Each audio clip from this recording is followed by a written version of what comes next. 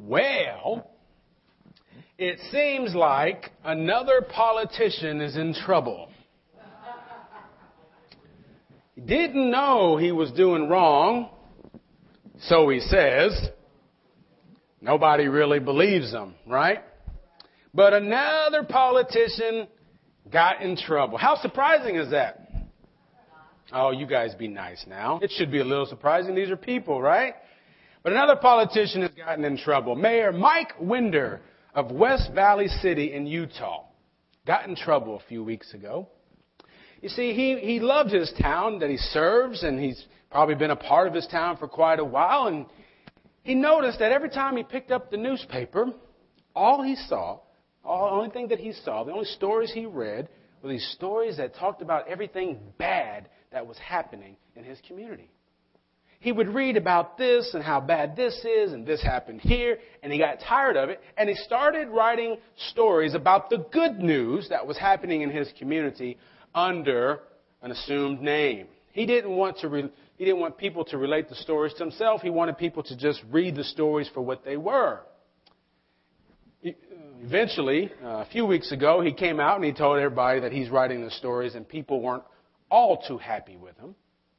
And you can decide whether you think it was a good idea or not to write under a pseudonym. The paper didn't like it too much. They weren't impressed. They say it's against their policy. But you can make your judgment call on that. But at the heart of his experience, I think, that we can take from today is that we want to hear good news, don't we?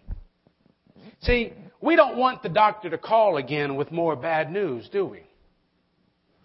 We don't want to go to the principal's office and hear more bad news about our children. We don't want to turn on the TV or open up the newspaper or get online anymore to read more bad news.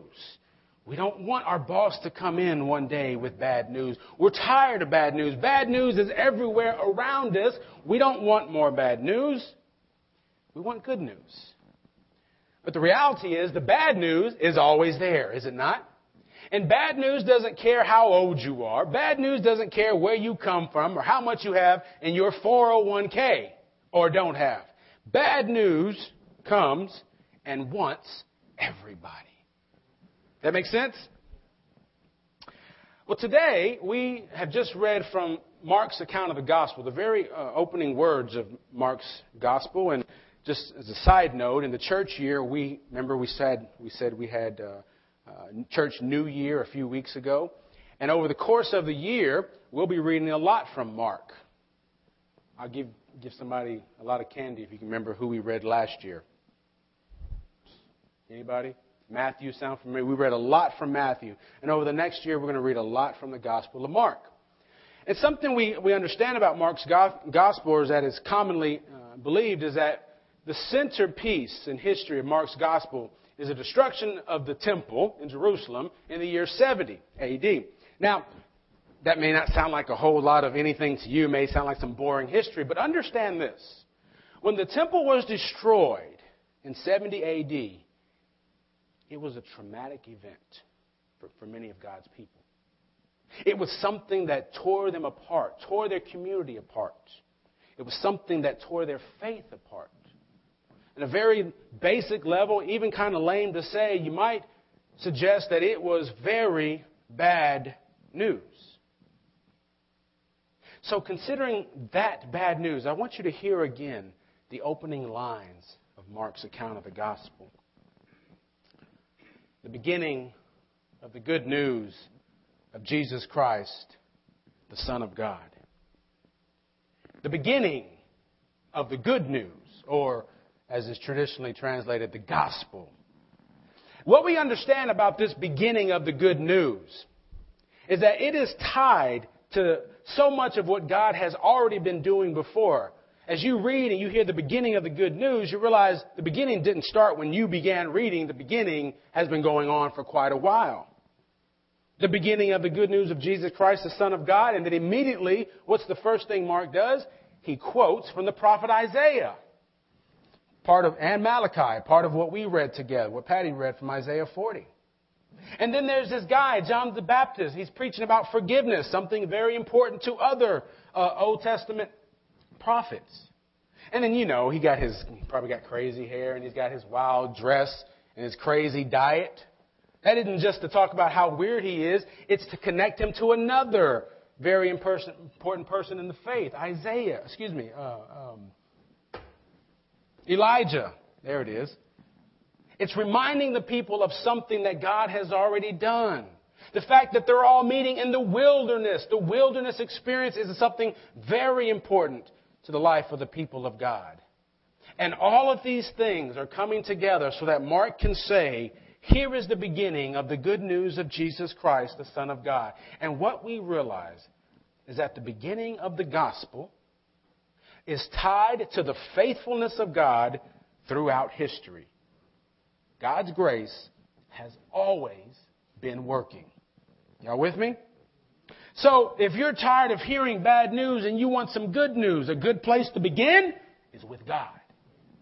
Because God is in the business of telling good news. Comfort, oh comfort, God says in Isaiah. What kind of message is that? Well, if you're a broken people, if you're a lost people, if you feel like you've been abandoned, that's very good news.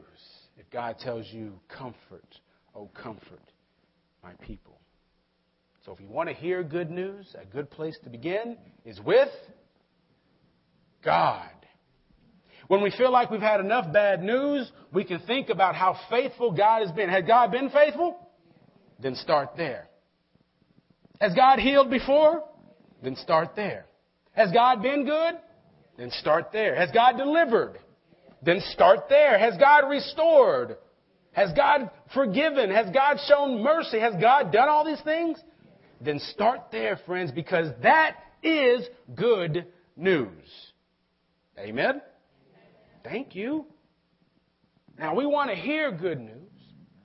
Lord knows we need to hear good news. But who's going to tell the good news? Who's going to tell us the good news of Jesus Christ, the Son of God? See, I don't know why God couldn't just show up. Why Jesus didn't one day appear and say, here I am, y'all.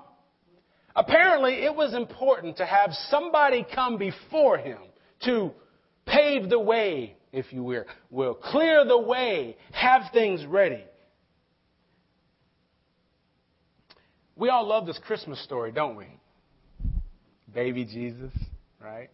Meek and mild. Probably never cried or made a mess or anything, right? How many babies you had, right? But we love this Christmas baby story.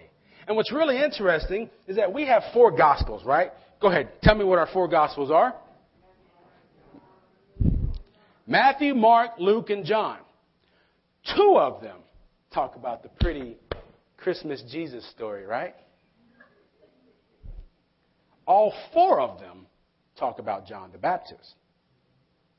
Now that's interesting because I think it shows us and reminds us that this idea of someone coming to prepare the way seems pretty important to God. Someone who can clear the air and let everyone know what needs to happen to be ready for God to come. For Jesus' time, it was the person of John the Baptist. That crazy wild-haired guy who was having the pool party, right? The reality is, for us today, I think it is still important for people to prepare the way for the good news of Jesus Christ, the Son of God, to be told. Because in the midst of all the bad news at home and in our world, we need to hear, we want to hear good news. And friends, we need people who will tell us, remind us, and show us the good news. We need some more John the Baptist, or John the Methodist, or whatever your name is, whatever you want to call yourself. We need people who can show the good news of Jesus Christ the same way that John the Baptist did. I don't mean you have to go dress all crazy or don't fix your hair one day.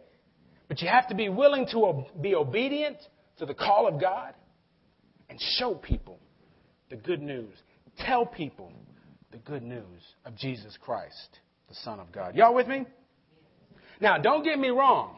We all want to hear good news. We don't want any more bad news. But sometimes the messenger gets shot, doesn't he? John the Baptist was beheaded. Jesus was crucified. Hello. And that mayor, boy, he got it bad when people found out what he was doing. Now, I don't know how much the mayor's act was connected to his faith or anything, but I do know this. He was tired of hearing bad news after bad news after bad news, and he decided to do something about it. Friends, are you tired of hearing bad news? Then do something about it. If you're tired of hearing about the bad news at our schools, go volunteer. If you're tired about hearing the bad news in our communities, then stand up and say something or do something. If you're tired of the bad news that always seems to be in your family, pray. Do something. Start new traditions. Make God more important.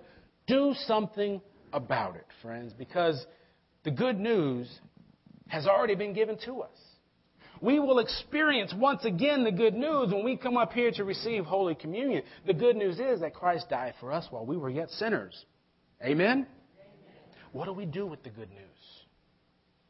How do we prepare the way of the Lord with the good news that God has given us? Quite often what we do, friends, is we focus on the bad news, don't we? That's why the newspapers always put the bad news in. As much as we don't want to hear it, we just have to read it, don't we? We just have to know about it. But friends, my mom used to listen to a song. I never understood it until I came to my own understanding of faith. The good news is, the bad news is wrong. We've been given good news. Amen? What do we do with the good news? How can we prepare the way of the Lord in our families? How can we prepare the way of the Lord at work or in our schools or in our communities? How can we prepare the way of the Lord here in our very church? That is, friends, what we are called to do. So do not let the bad news of your day take away the good news that God has given us. Has God given you good news? Then prepare the way of the Lord with it. Amen? Yeah, amen.